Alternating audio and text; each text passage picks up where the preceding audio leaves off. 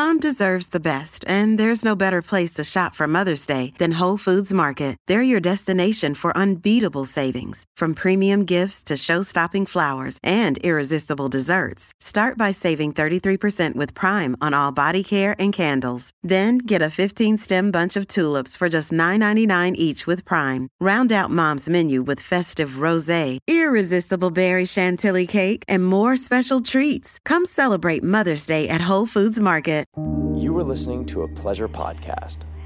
For more from our Sex Podcast Collective, visit pleasurepodcasts.com. Welcome back to Private Parts Unknown, a podcast that explores love and sexuality around the world. I'm Courtney Kosak. And I'm Sophia Alexandra. And we're getting Kernered today, you guys. Bam! You got Kernered! Well, we are very excited to have a legitimate sex doctor in the house. Sex doctor is usually what I just call myself when I'm hanging out with a legitimate husband. Sex doctor, Sophia. Yeah, he has a great new book, and we basically just got free therapy. We did get free therapy. And actually, Ian's a big deal, though. So Tell Me About the Last Time You Had Sex is his new book. But She Comes First is like a classic. It sold like 500,000 copies. He invented cliteracy. Wow, he really knows branding. Cliteracy? God damn, that's a good word. Cliteracy is amazing. He probably sold the whole book proposal on cliteracy. Yeah, exactly. But listen, I am so grateful that he has helped men become more cliterate because goddamn, y'all needed it. I mean, and honestly, not just men. I think anybody that wants to please anyone with a clit should be cliterate. Otherwise, you're just hurting people down there. Like a bull in a china shop. Oh my God, that's so funny. Yeah, well, you are about to hear Sophia and I dive into all of our personal sex problems. So get excited, privates. Here we go. Yeah, about to get double Kernered. Here you go.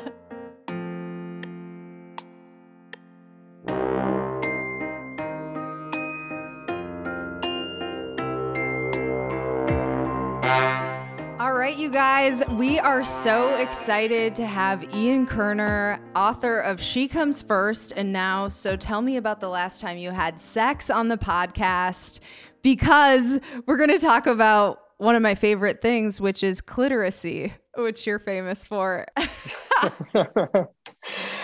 I'm psyched. I would love to talk about cliteracy. It's actually probably my favorite topic in the world, and it has been so for at least the last 25 years. So let's talk. Amazing. I wish that was true for most men. You know right? What I mean? That would be great. That's what I was trying to do with the book, is get the word out to the men, get them cliterate. For anyone who hasn't read the book, because we're mostly going to talk about So Tell Me About the Last Time You Had Sex, but just for any dudes out there in our audience who need to become a little bit more cliterate, any quick tips that you can offer up? I would, keep in mind that the clitoris is the powerhouse of the female orgasm, that it responds to consistent stimulation, that there is what's known as the clitorovaginal distance between the glands of the clitoris and the vaginal entrance. So most sexual intercourse positions tend to inconsistently provide any clitoral stimulation. And so I'm a big fan of moving from an intercourse model of sex to an outer course model of sex, which I just believe is the best way to connect and have fun. And I'm all about dismantling the intercourse discourse, which almost dismantled me as a person. So now I want to dismantle it, I don't know. Is that a good enough tip for the guys out there? I mean, I don't know. Are you telling the guys to eat more pussy? Is that what you're doing?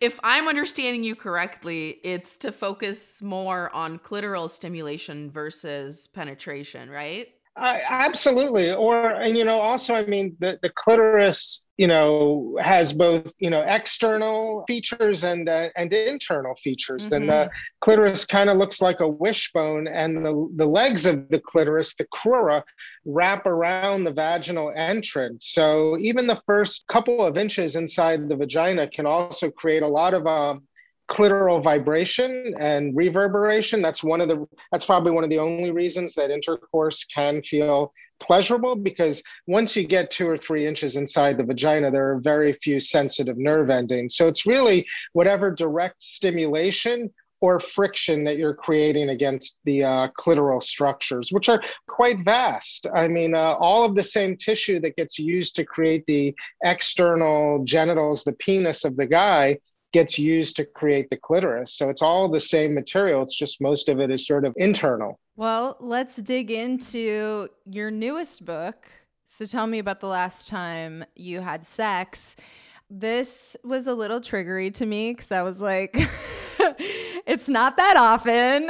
And I maybe am in a sex rut. And so I'm excited to unpack that a little bit. I also felt called out because I was like, fuck, I already know what I'm doing wrong. I don't want to look myself in the face about this. Like She Comes First is like such an inviting, warm title. So is this book is the title just kind of like off-putting, like, fuck you, Kerner, for asking me this question, like I'm not going anywhere near this book?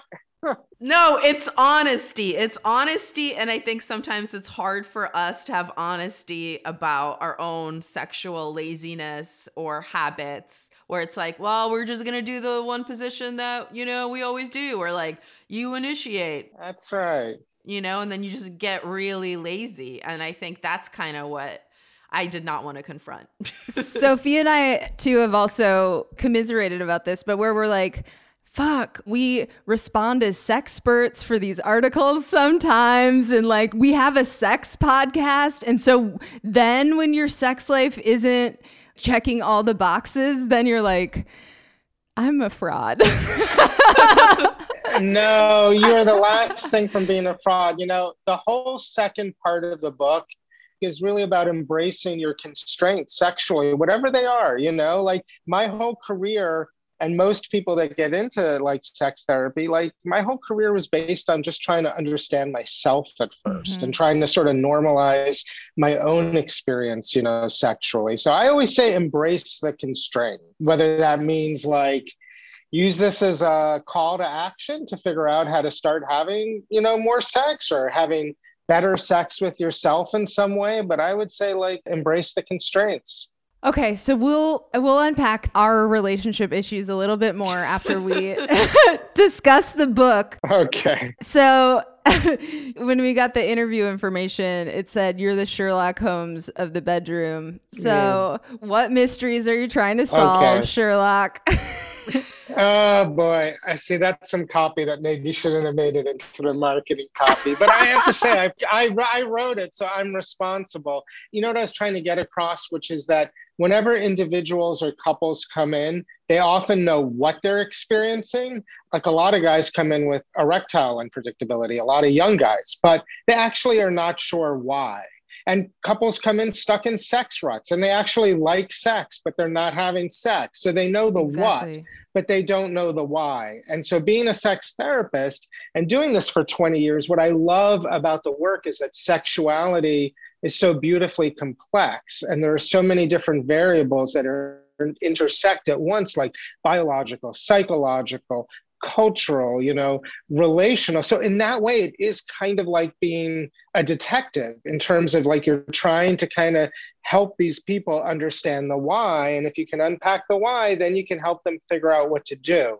And so then that sort of connects into the title of the book, because once I've learned about an individual or a couple's issues, in every first session, I will always ask, so tell me about the last time you had sex. And I do that because, when I was starting out as a sex therapist, I was trained, hear the problem and then take a sexual history, right? And so suddenly I'd hear about a couple's issues in the room that they're experiencing today. And I was trained to start asking them about the first time they masturbated, and people were sort of like, what is this? We need help. It's like going to the dentist. We're in pain. Get us out of pain.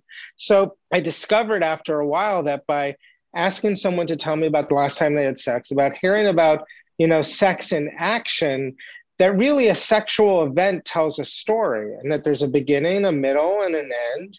There's a sequence of interactions that are physical, they're emotional, they're psychological. And underneath a sexual event then is what I sort of call the sex script.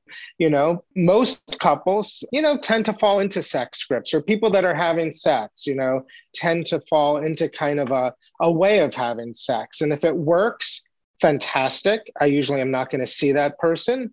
But very often the sex script is reinforcing the issue or the problem, even if it comes down to a desire issue and not having desire. It's very often the way desire is initiated, which is the first part of the sex script, that's kind of reinforcing that. So if I can unpack what a couple or an individual sex script currently looks like, and they do evolve and change, then I can help kind of rewrite it away from that pain and sort of towards the pleasure, So it's just kind of, it's like a way in. And I work with so many different types of patients, across the life cycle, from 17 years old to 75 years old, married, polyamorous, non-monogamous, heterosexual, LGBTQ, trans. And it's like, I love having a methodology that's sort of like universal, but it allows me to get very specific.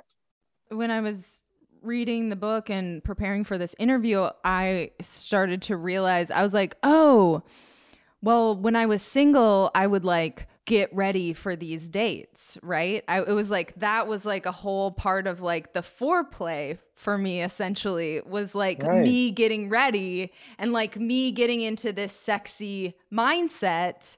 And we live together. He sees me in my sweatpants all the time. Like my hair's all jacked up. Like I don't always feel that sexy.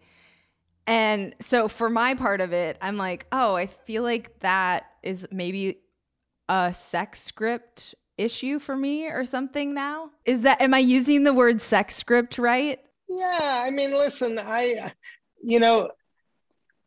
when I'm thinking, no. so no, you totally are. Look, when I'm working with a couple and I say, so tell me about the last time you had sex, I don't say, okay, tell me about your sex script and let's get into it. No, I say, so how did things get started? Who initiated? Where did it happen? When did it happen? Was it sexy? Was it like a hot start, like you couldn't keep your hands off each other? Was it kind of just a warm start, like we're sitting there watching some Netflix and it just kind of, we moved towards each other? It was like a cold start, like, shit, we haven't had sex in a month. Like, let's kind of do this thing even though we don't really want to, or the sex therapist gave us the homework to go ahead and do this, So how did things get going? Then this is where my last book, She Comes First, comes in, sort of like, how did you start to build arousal? And how did you start to get warm and get connected? And how did things escalate? And to what extent were you engaging in just physical stimulation? Because so many sex scripts are just sequences of physical behaviors. But what about mind-based arousal? What about all the psychological arousal and creativity that you can sort of infuse into a sex script? And then, as arousal intensified, what were you doing? Was it outer course based? Was it intercourse based? Were you in sync? Is somebody getting left behind? Who had orgasms? Who didn't? In what sequence? What was sex like afterwards? Did you just reach for your iPhone and get out of bed, or did you connect with each other? And then, Courtney, what's interesting is then there's the erotic thread, which is like, where is eroticism in your life that leads you back to the next sexual event? And what I'm hearing you say, which is so cool, that part of it was just your relationship with yourself and feeling sexy and erotic. So that is part of the erotic thread. So when you ask me, is there a problem with your sex script? I would say, yeah, maybe like with this erotic thread, you used to have it, you would make yourself feel sexy, you said, or dress up or whatever. And now it's like COVID and we're all just not changing out of our pajamas. Like, so yeah, so maybe that would be a part of the sex script that we could look to rewrite or adjust a little bit. Yeah, I feel like it's kind of like the same thing where the laziness comes in, where like you would before for a date put in so much more effort than you do now.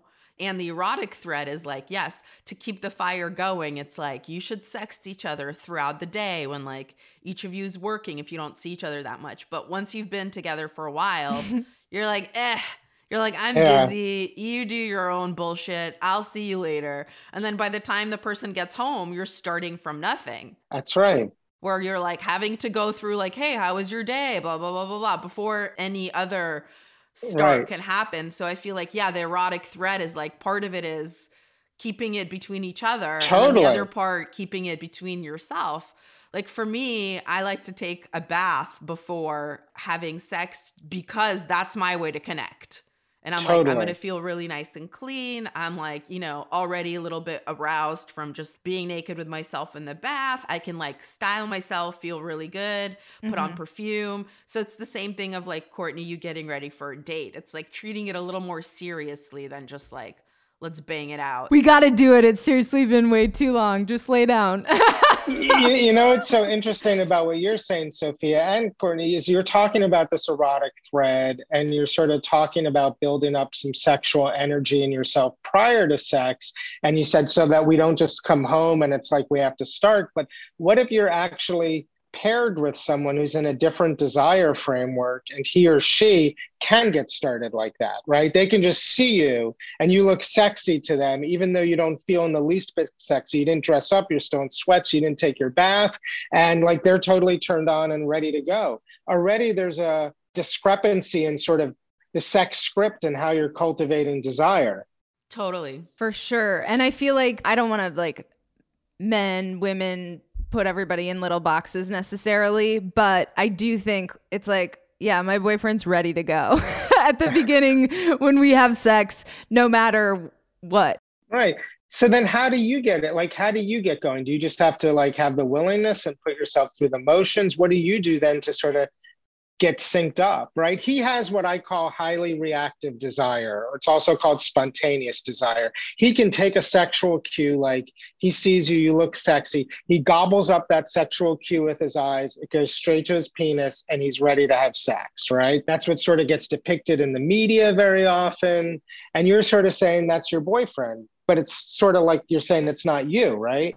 It's not me at this point in my life, because maybe like the feedback loop has been disrupted or some, you know what I mean? And like, I'm not blaming it on, like a huge part of it is me too. It's like, we've been in this little small world of just each other. And then there's also like, you know, I'm a workaholic and I'm obsessed with my career. So like switching out of that sometimes is like a whole thing, which I know Sophia can relate to too, because we're the same. Yeah, but I also was going to ask, what's it called? So you're saying spontaneous and reactive is what you called how Courtney's boyfriend is. What do you call it when, like, for me, I feel like my sexual identity alone is different than my sexual identity in a couple.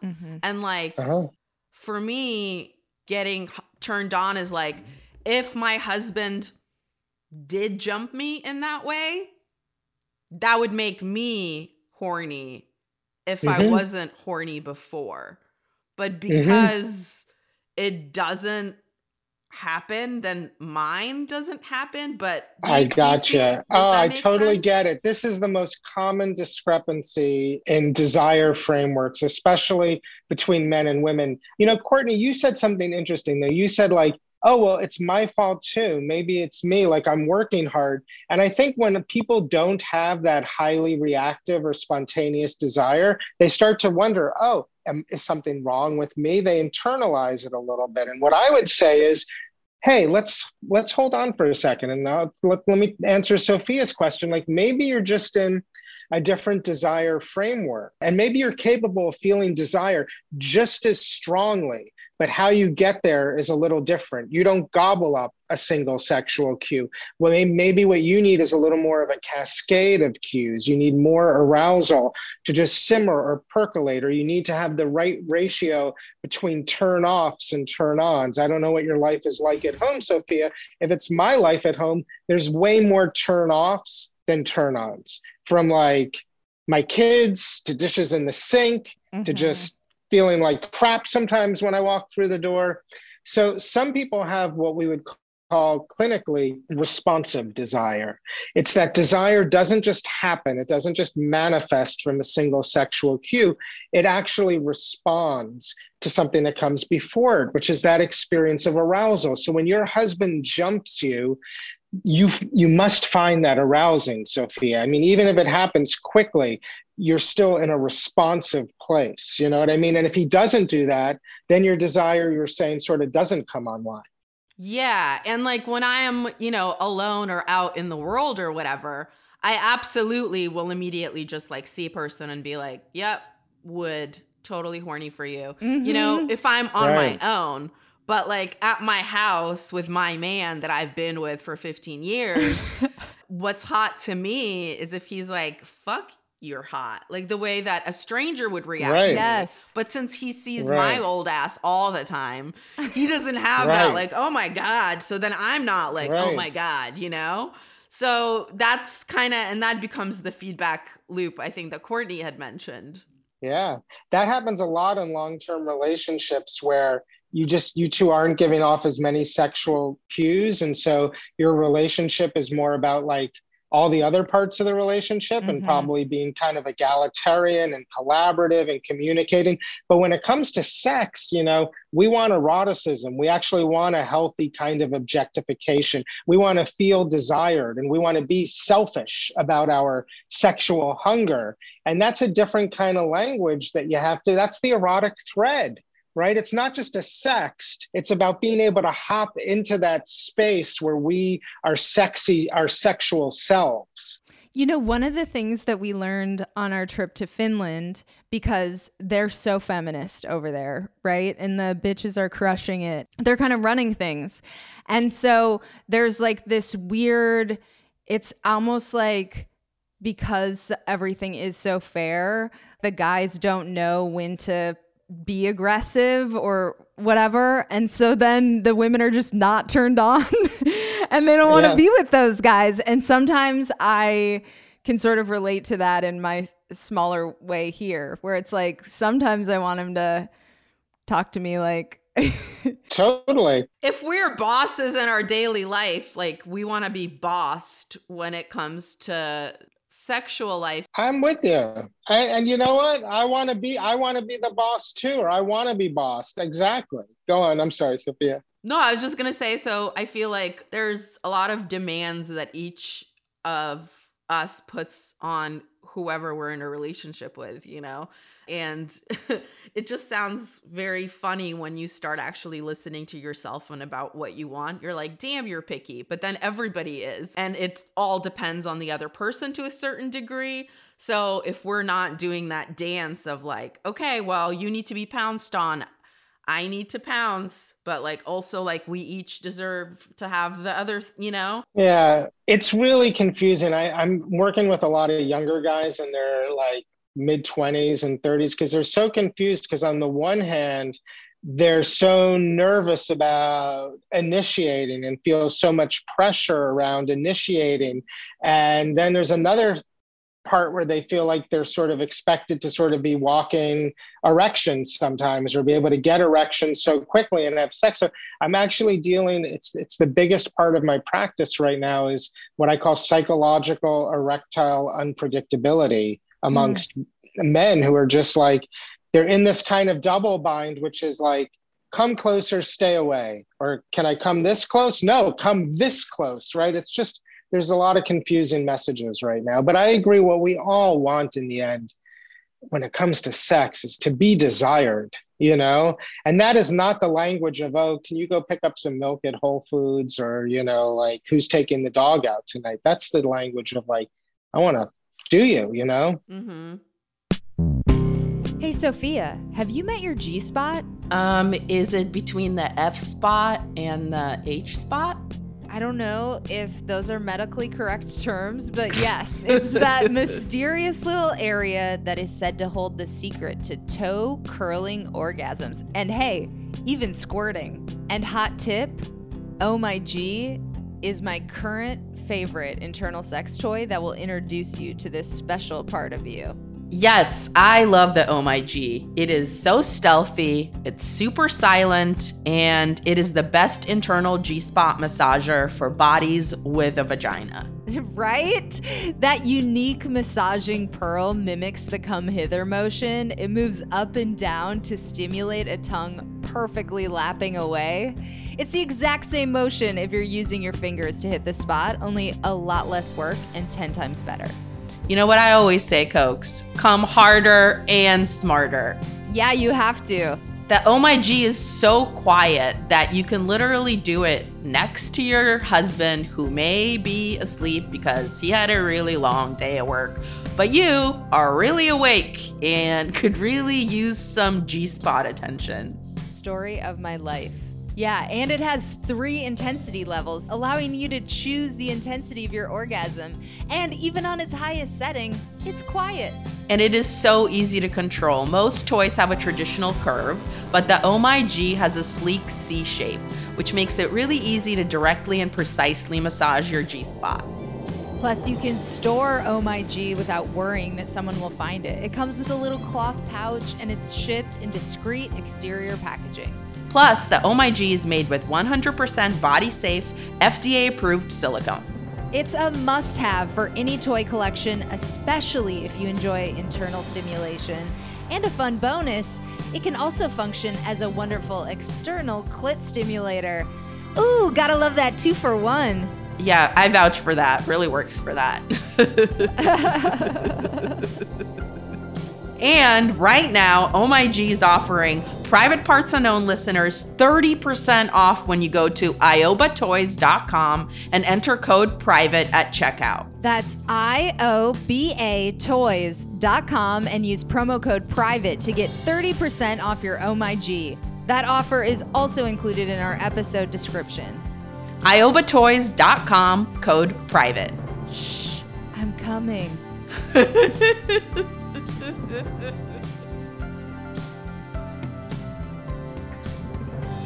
So therapy is great when you can and afford it and whatever, but what are some easy ways to kind of like bust out of those long-term relationship sex ruts and just start to communicate, I guess, your needs to your partner and vice versa? Sure.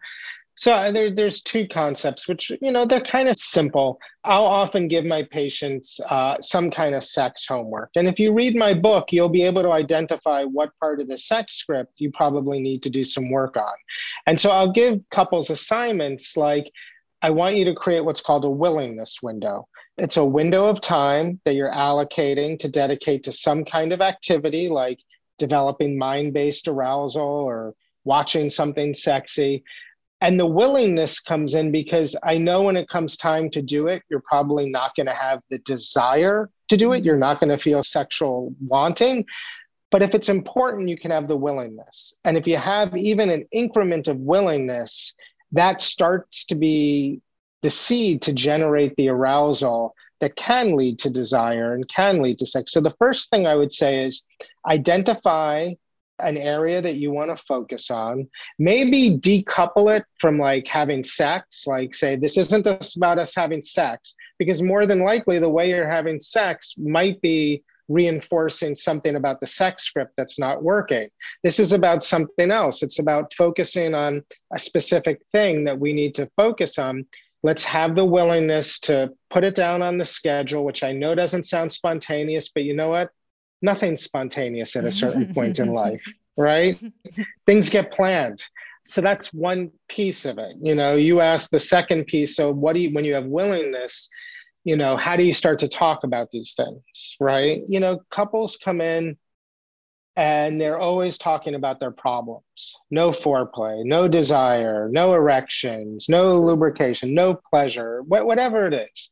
And I'll always ask them, I'll say, so if we're going to work together for just a few months and we're going to meet every couple of weeks, every few weeks, and I'm going to give you some homework in between, and things are going to improve and get better, what does better look like?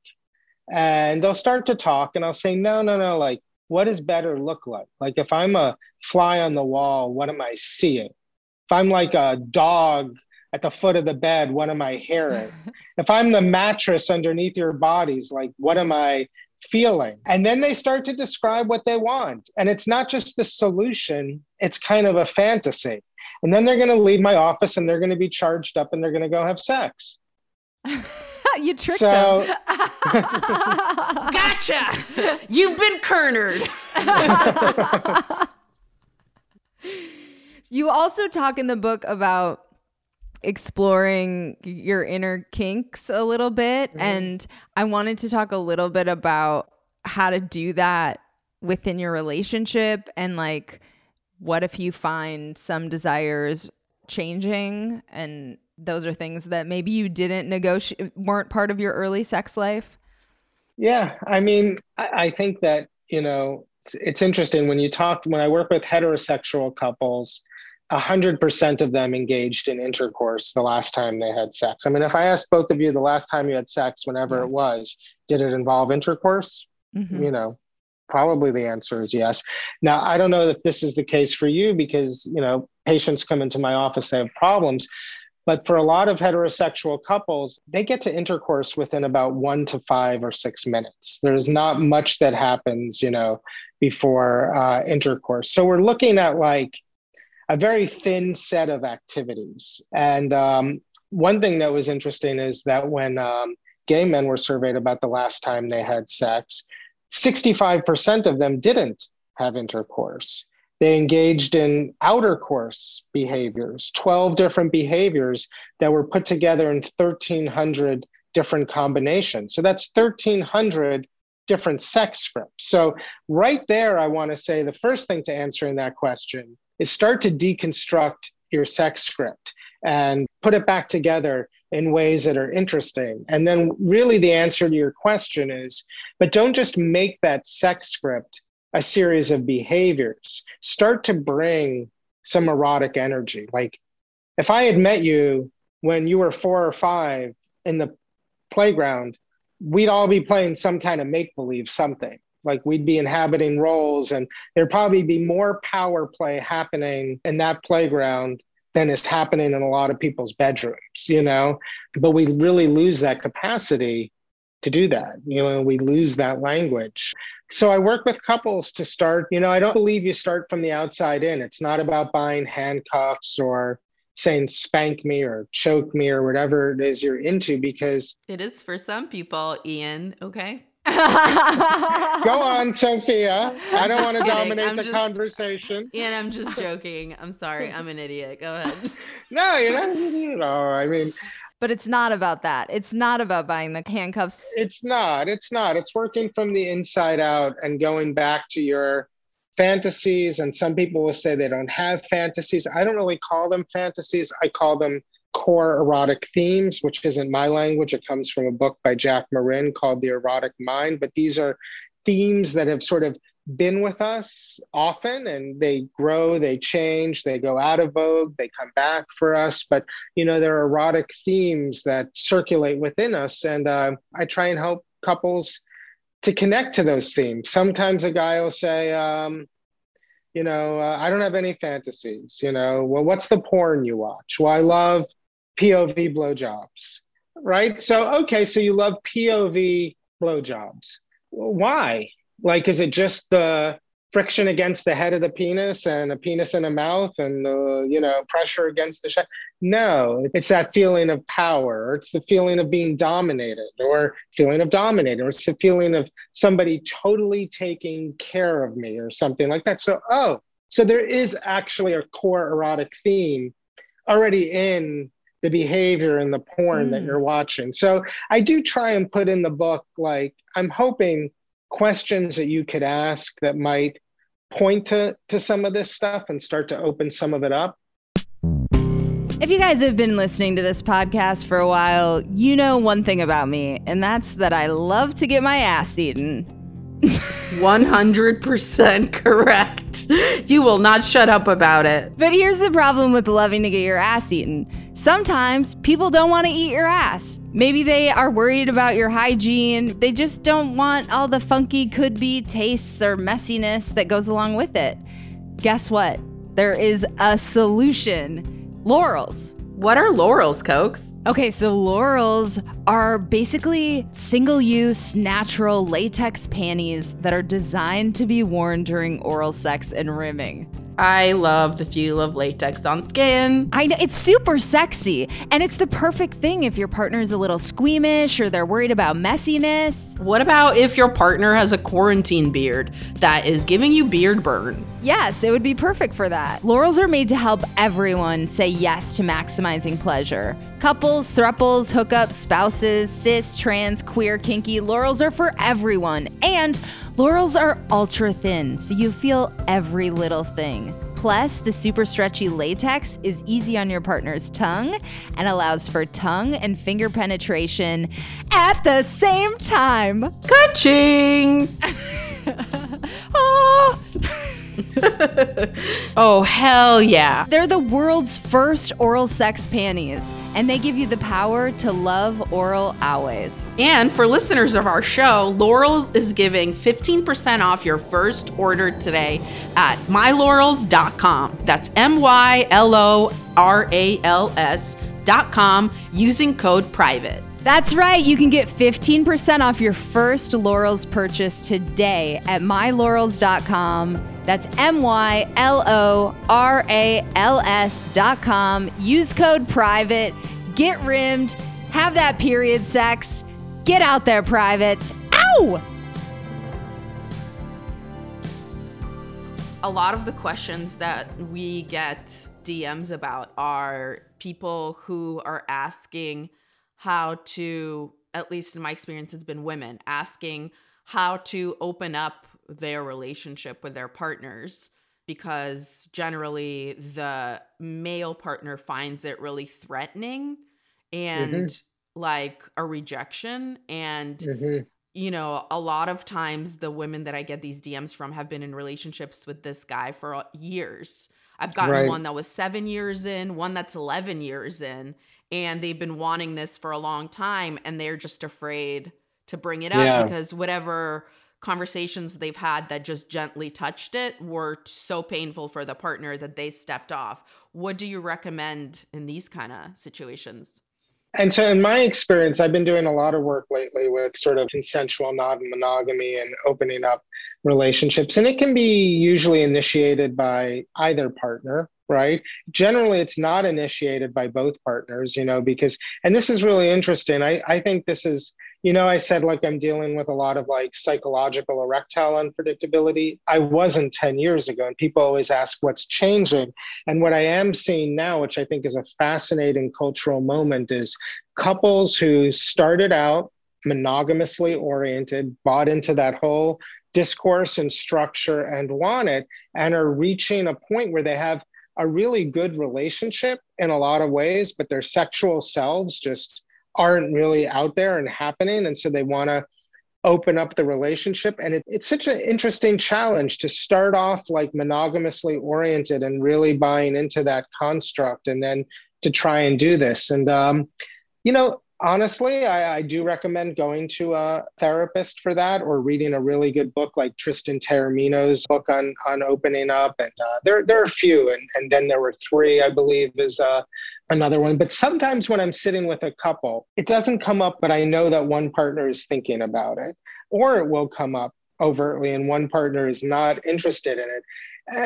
But yet I'm sitting with a couple. So I'll sort of say like, well, I almost become like a game show host, like door number 1, door number 2, or door number 3. I'm like, here's door number 1. Door number 1 is what you've already been doing, which is trying to work from the inside out. How can you two create a sexual world between yourselves? What have you done? What have you not done? What homework can I give you that you won't do because it's just not going to, you know, rock your world and get you going? And by the way, door number 1 can involve sex toys. It can involve like, you know, watching porn together. It can involve role playing. It can involve tantric sex, BDSM. There's a lot you can do just between 2 people to create a world. But if that's not working, I'll sort of say, hey, you know, well, like, lucky for us, we live in such interesting times where there's lots of like sexual adventure to be had out in the world as a couple, actually. Mm-hmm. There are things that you can do. There's almost anywhere you go that's at least kind of urban. There are interesting parties going on. There are interesting events. There's ways of swinging or being part of, a different kind of sexual lifestyle. There's actually a lot there that can happen. So why don't you think about like some shared sexual adventure? And some couples will really go out and do that. And you know what? They'll go to a sex party or they'll invite somebody home to have fun with. And that gives them a charge that keeps them going for like a month or two, right? It just introduces that eroticism and they can really run on that for a while before they do it again. But most couples they're like, oh, we're not into that. And I love to challenge that. Like, well, why are you not into that? Like, why are you so sure that you're into consensual non-monogamy or opening up your relationship? Why are you so sure that you're not into shared sexual adventure? So I'm always trying to challenge and deconstruct. But then door number 3 is going to be sort of opening up and each of you figuring out what you both need. And it's tricky because you want as few rules as possible. Right? Like sometimes when couples come in, they'll say, we want to talk about opening up our relationship. Can you read an email exchange between us where we talked about some of the rules just so you're prepared for us? and I swear I'll print it. And it's like, I don't have enough paper in my apartment to print this one email thread. It's like, I'm not a contract lawyer,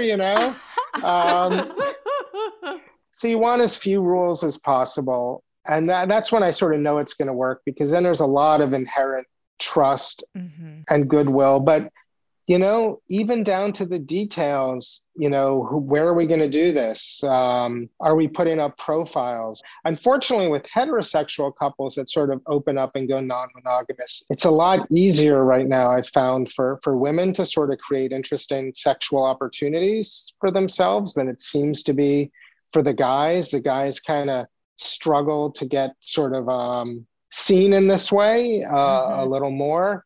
Anyway, does that start to, open it up a little bit? I think that's a great start, and we love Tristan. That's a great recommendation. I love Tristan too. So we've been talking a lot about heterosexual and, cis people so far in relationships. And you say that your practice involves a lot of people on the gender spectrum and a lot of people on different sexualities. Are you finding that the problems that you're seeing in heterosexual couples are different from the problems you're seeing in other couples? In a way, the problems are not so different. Like, everyone can struggle with desire. Everyone, regardless of your body, can struggle with some aspect of sexual function. Everyone can struggle with surrendering or letting go to pleasure. Everyone can deal with trauma. What I have found with, non-cis patients, with genderqueer patients, with gay men, with trans patients, with lesbian patients, is there isn't really a dominant narrative that overshadows them about how sex should look. So already there's a lot more creativity around the sex script because they don't have to buy into that dominant narrative. Also, because there isn't a dominant narrative, most of the people I've worked with have had some struggle to express their sexuality. If you're trans, if you're gay, you have to have a kind of grit to kind of go after the sex you want because it's not so easy. So there's kind of like sexual grit, resilience, and creativity are already a little more in the mix than it is for heterosexual couples who can be much more sort of pessimistic and fatalistic about these things. So I find the problems are similar, but there's so much more sexual resilience and creativity within the LGBTQ patients. That's fascinating that you say too about, well, just for myself, like the door number 2 option, because it's like, I'm not really ready to open up my relationship. But at the beginning of the episode, we were talking about all these ways that like stranger sex is kind of like such a turn on to me. And like, I like the habits that come along with that. And so I do think that door number 2 version of like exploring sex parties together or like finding that stimulation together is definitely a good entry point instead of just being like, let's open up and see what happens. Yeah, well, like we kind of have this thing of like, we met, we were hot and heavy for each other. There was all this attraction. Now that's gone. So the only way I can feel that again is to find that again, in some ways, or non-monogamy or cheating. But there is a whole in-between space of trying to expand your sexual worlds together. And I really would encourage door number 2, because if you started out monogamously oriented and you're looking to expand your sex lives and you had that attraction to each other, and now just the sexual cues aren't as hot. I mean, it's different when 2 people never had chemistry or sexual attraction, but picked each other for different reasons. I would say if you had it, I have nothing against door number 3, but don't just neglect door number 2. Give it a whirl. There's some really interesting stuff happening. Yeah, we went to Tokyo. Sophie and I got happy ending massages. And even though it was like a totally controlled environment, we found that situation just made us like really appreciative of our partners. And then we were like skipping around the next day, and we were so excited to go home and have sex with them, which totally opened my eyes to how that can kind of work for you psychologically. Yeah. And did your partners want to know about it? Like, were they was that? Oh, they had to hear it a bunch of times, whether they wanted to hear it or not. Oh, okay. It was in Business Insider, Ian. They had to get used to the idea. But did it turn them on the first time? Like, did they have an erotic curiosity? If they're not podcasters who are going to go, and get profiled, like, did your partners have any erotic curiosity about what was that massage like? No. I would say my boyfriend definitely was like, or just like, oh yeah, there's all kinds of different stuff that we could do. Just the like possibility was a turn on. Yeah. I don't think that my husband was like, ooh, that's hot. A man you hired making you come. I mean, I think that is a turn on for some people, but he was never like, ooh, that'd be hot if someone else made you come. He was like, all right, I'm glad you came. Good for you. He wasn't upset, but he wasn't like, this made me feel great. He was like, I wasn't there. This is fine.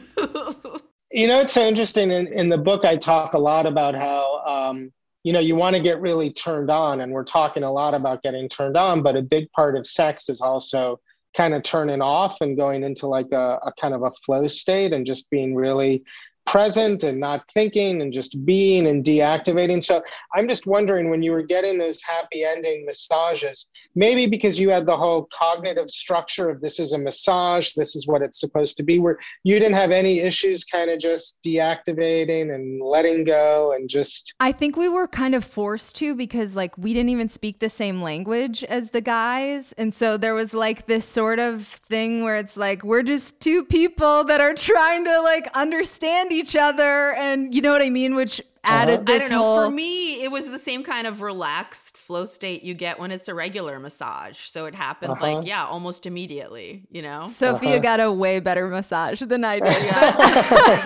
Situationally, I was very turned on. So Sophia, like in your case with your husband, I asked that question, was it a turn on? And there's definitely a line between something that was lived out in the world and something that just exists within the realm of fantasy. I wonder, like, if that could have been like expressed, if you weren't actually having that experience, if it could still be expressed as a fantasy, or if it could be role played in some way with your partner. I'm wondering in a different context if it might have been a turn on. That's a good idea. I'm going to see if we can role play it. That's a really Okay. good idea. So let me know. Well, You owe me a massage, buddy. I'm like, I've been talking to Ian. He told me that you owe me this. So. Bam, you got Kernered. I'm sorry. I'm going to make that your catchphrase. I like that. I just hope it's positive, getting Kernered. I hope it's not a... It sounds lame, but it is actually very cool. Okay. Well, if it's coming from the 2 of you, I believe it. And it sounds cool. This has been amazing. Thank you so much. Thank you. I really appreciate it. You're great. I loved watching the Finland episode on YouTube. It was so amazing. And I hope you get back on the road soon. Thank you. Thanks, Ian. Take care.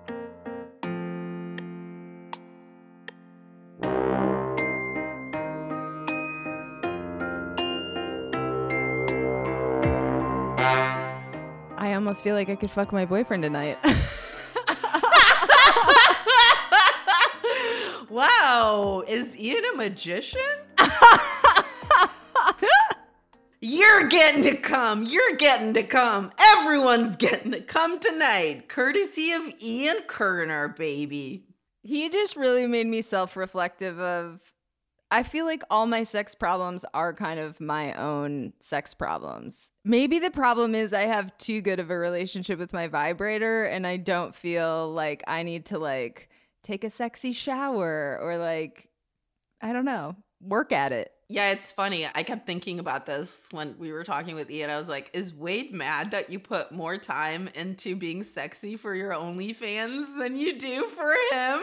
I almost brought it up in the interview. I feel like that whole thing came out of me being like, okay, I want to harness some of that old sexual energy where I was just like feeling hot, getting validated from strangers and like doing the shoots and feeling that way kind of gets me in the mood.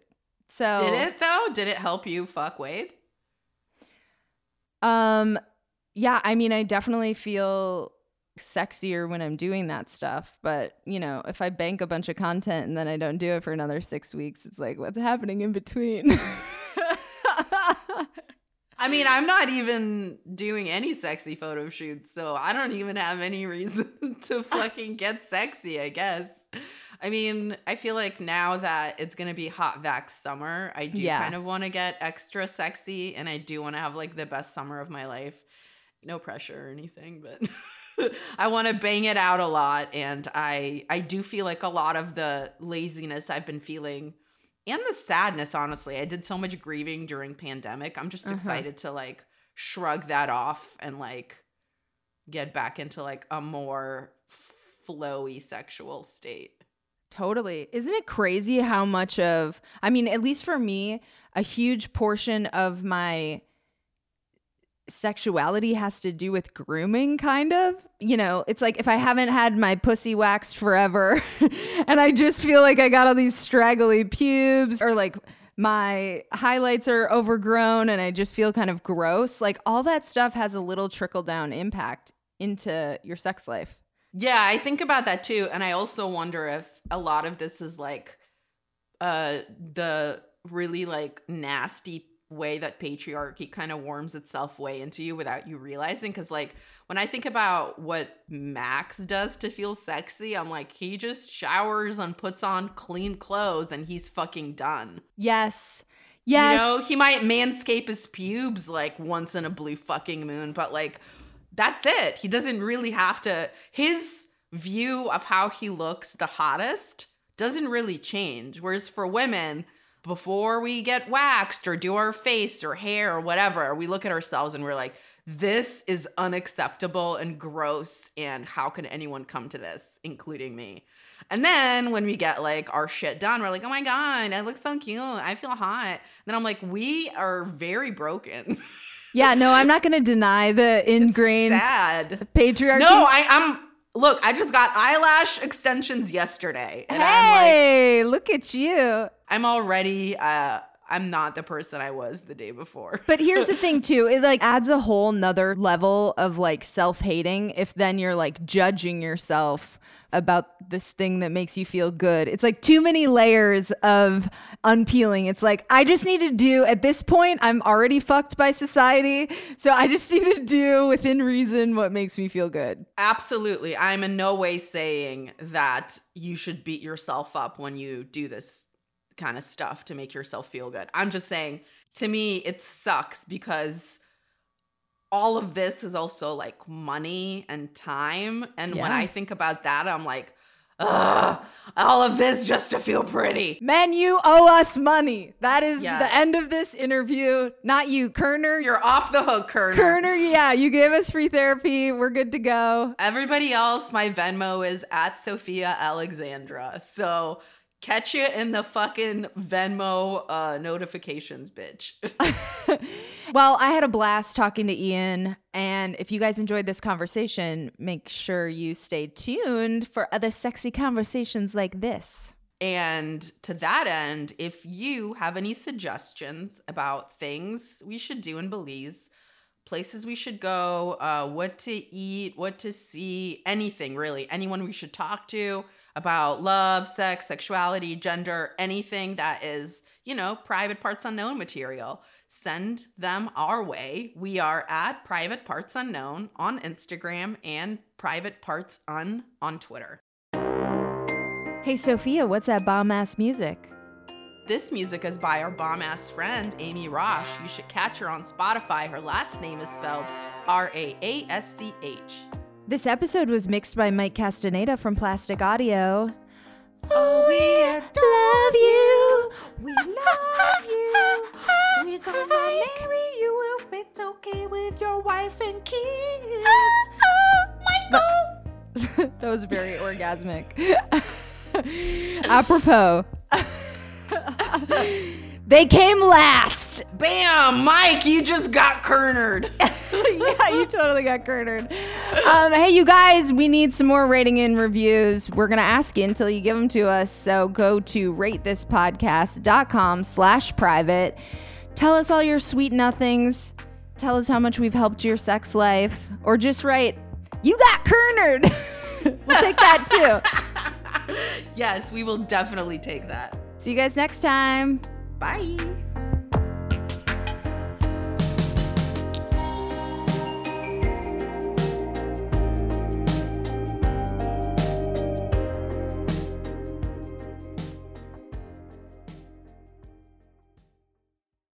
Lucky Land Casino, asking people, what's the weirdest place you've gotten lucky? Lucky? In line at the deli, I guess? Aha, in my dentist's office.